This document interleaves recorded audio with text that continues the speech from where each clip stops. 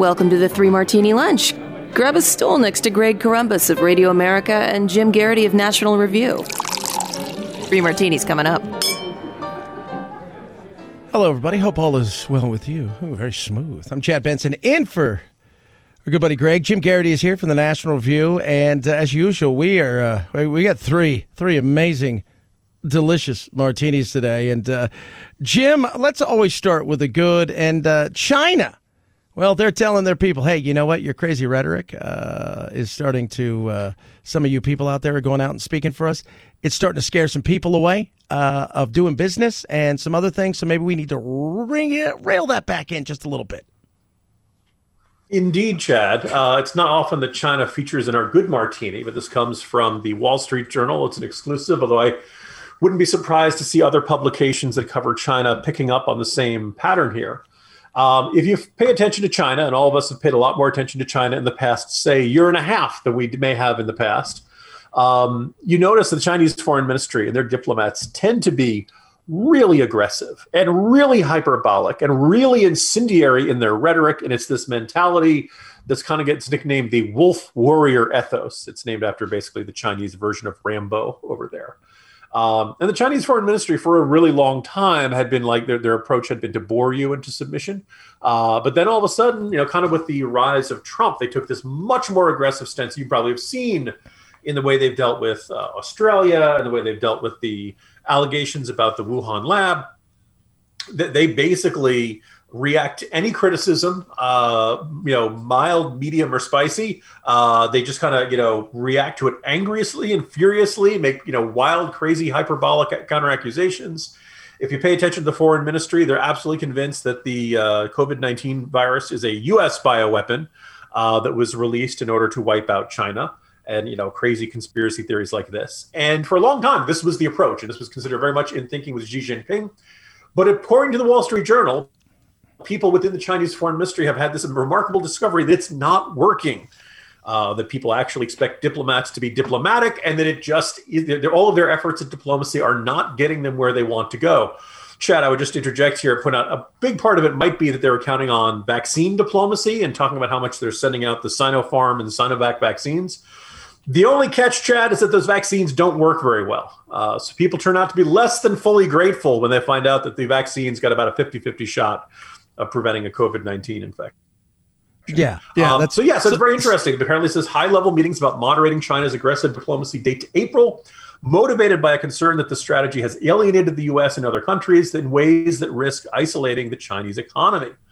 That's kind of interesting, kind of surprising. They don't like backing down from this sort of thing. My suspicion is they wouldn't be doing this if they didn't feel like they really had to. And of course, one of the great ironies is that once you unleash this kind of nationalistic and paranoid and furious anger, it's very tough to get this to keep this in check. And now they're finding themselves very frustrated by the fact that the nationalist fervor in the country may not allow them the leeway to lessen the kind of tone and rhetoric and their approach they've taken to foreign relations. So fascinating stuff, but it is reassuring to know that being a frothing at the mouth, roid rage style diplomacy does not actually work on the world stage, and that China's aggressive tactics may be backfiring. So let me get this right, Jim. If you treat people like crap and you threaten them, somehow they don't warm up to that kind of rhetoric? Yeah, go figure. Now, Machiavelli had argued, asked whether it's better to be feared than loved. I think ideally, and something that, I think wiser American voices have been trying to assess since at least the days of the Cold War, if not earlier. You want to be loved, but you also want to be feared, or at least in the sense people fear you in the sense that they recognize the consequences of messing with you and or killing your citizens and things like that. So I think we've, for all of our flaws, and we've made plenty of errors in this area, it is nice to see that, open, naked aggression from an authoritarian regime doesn't always work and has exactly the effect we'd like to see amongst the Pacific Rim nations. Absolutely. And that's good because they borrowed a lot of money. It just doesn't interest them, you could say. Look at the way you did that. Times are tough, and worrying about the interest rates on your student loan payments doesn't make things any easier. And that is where refinancing with Earnest can help. Yeah. Earnest offers low-rate student loan refinancing. You can check your rate risk-free in just 2 minutes. With Earnest, you get radically flexible payments, and you can pick your loan term, which is amazing. And by refinancing, you can reduce your loan term, save money, or combine multiple loans into a simple monthly payment. And if you have any questions, you can even talk to a real-life human at Earnest for help. It's time you stop feeling overwhelmed by your student debt. You get a $100 cash bonus when you visit earnest.com/martini to refinance your student loan. Not available in all states. Terms and conditions apply. Earnest student loan refinancing is made by Earnest Operations, LLC, NMLS number 1204917, California. Refinancing law license number 6054788, 303 2nd Street, Suite 401N, San Francisco, California, 94107. Visit earnest.com/licenses for a full list of licenses. And I hope everyone goes out and checks those particular operating numbers. That's always my favorite part of the radio ad. So that's a super lot of numbers. We must have some bad news in our lives, don't we, Chad? Well, bad, it depends on, New York is, they're doing something that you would think they would never do. They're copying Iowa by not being able to figure out how to finish any of their primaries or anything like that. Case in point, there's still a ton of absentee ballots out there, and we have no idea who is in the lead. We think we know who will win, but the reality is they're just floundering when it comes to this mayoral race. Yeah, I mean, right now, Eric Adams, the Brooklyn Borough president and former police captain, is ahead by 9.4 percentage points. But what happened is they take the final finisher, cross them out, but because it's ranked choice voting, you take, who do they pick second? And then you reallocate those votes to the rest. Then you look at those folks and you say, all right, so who finished last then? You take their choices, those folks, put their second choice and reallocate them then. And it goes through this for several cycles. Now, the thing that kind of jumps out at me, Chad, is it was as of Monday, there are around 124,000 outstanding Democratic absentee ballots that had not been counted, and more might still trickle in until the deadline on Tuesday. Now, I went up and I looked because they voted a week ago. The deadline for getting your absentee ballot in is, when I say Tuesday, I guess they mean today. 1 week after Election Day, you're allowed to turn in your absentee ballot. So I went and I looked up under New York state law. You have to mail it by June 21st, or you can drop it off by the time polls close on June 22nd. So you have 7 days for the mail to get there. First of all, Chad, just how bad is the mail service up in New York State or New York City? Very bad, by the sounds of it. Very, very bad. Apparently, I have always believed that I want to have one simple deadline for turning in your ballot.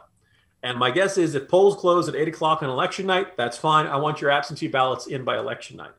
People get understandably very wary, and this is one of the controversies they had in Pennsylvania, although it was not enough to determine the winner between Biden and Trump. But the state ruled that they were going to allow absentee ballots that arrived after Election Day if they had a smudged postmark. Well, if it's got a smudged postmark, you don't know exactly what day it was mailed. So it's theoretically people could mail it after Election Day, get it into the mailbox, and theoretically continue voting even after the polls close. We don't want that to happen. Again, didn't happen in the numbers to determine the winner in the presidential race, but I think most of us would say, you know what, this is not a good practice. You don't want anybody casting ballots after election night, after the polls close. Here in New York, I mean, theoretically, they still have to be postmarked by a certain date. It doesn't say anything about smudged postmarks or if it's illegible. But 7 days seems really, really long, particularly when you have to do these extra rigmarole of doing ranked choice voting and things like that. They're not going to know for at least another week and probably more than that. It says on July 6th, which is a week from now, there will be a fresh round of results that is expected to include some of the absentee ballots, and a more complete set of results is expected the following week. Once again, they had their vote on June 22nd, and they think they might have something by the week of July 12th. Chad, does that make any sense to you? No. And I'm sitting here and I'm laughing because I'm like, it's not like there was 50 million votes to count. It's not like you couldn't have walked it over anywhere. If this is the way you're running stuff, no wonder people are frustrated with our election system. It's nuts. Jimmy, you look at something like this, and I joked about the whole thing because I still don't know who really won in Iowa, those many years ago, it seems.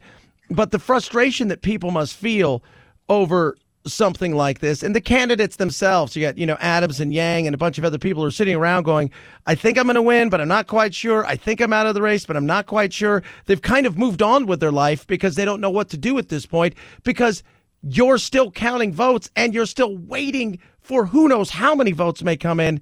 And then we go back to the post office, which is yet another scary thing, that it may take 7 days to go across the street. I don't know who your post person is, but they're not very good at their job. It's really fascinating that in this era of, let's say, less than perfect public faith in the administration of elections, and a lot of it's crazy conspiracy theories and, Venezuelans are hacking the machines and all kinds of nutty stuff like that. But for understandable reasons, when it takes a really long time to count the votes, people start, the suspicion of shenanigans gets higher. And I think it's safe to say that, in what New Yorkers like to think of themselves as the greatest city in the world. And what certainly, we don't think of it as being this dilapidated third world, place that's crumbling into a disaster area.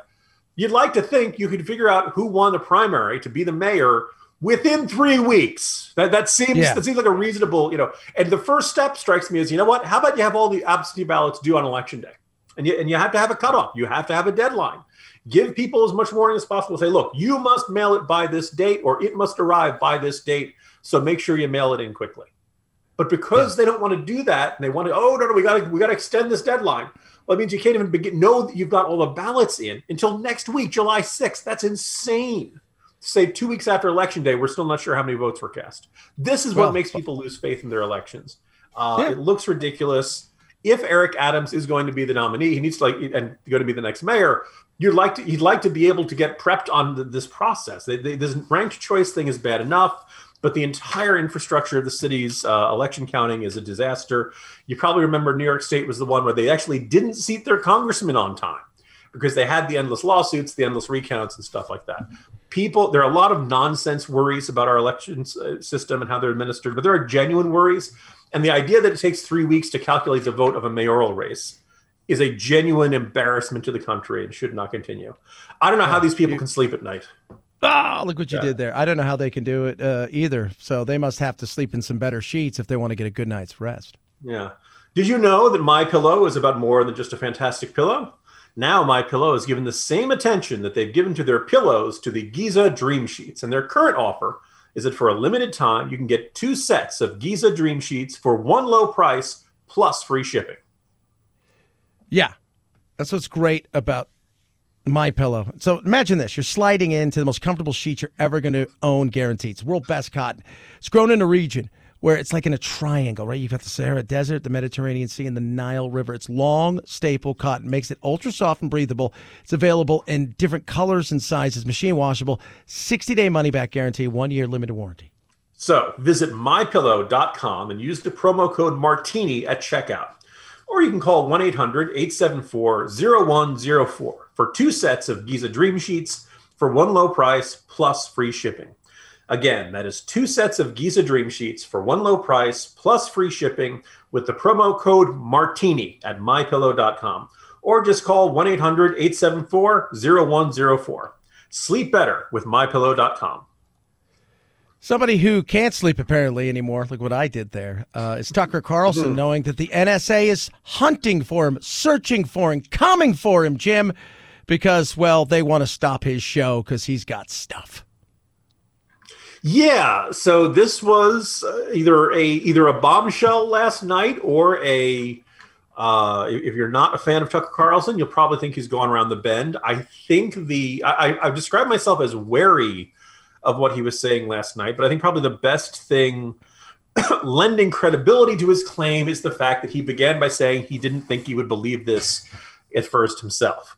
Tucker Carlson claimed on Monday night that his personal communications are being monitored by the NSA, that is the National Security Agency, the vast intelligence gathering apparatus that specializes in listening to foreign intelligence, radio signals, telephone signals, internet, email, texting, the works.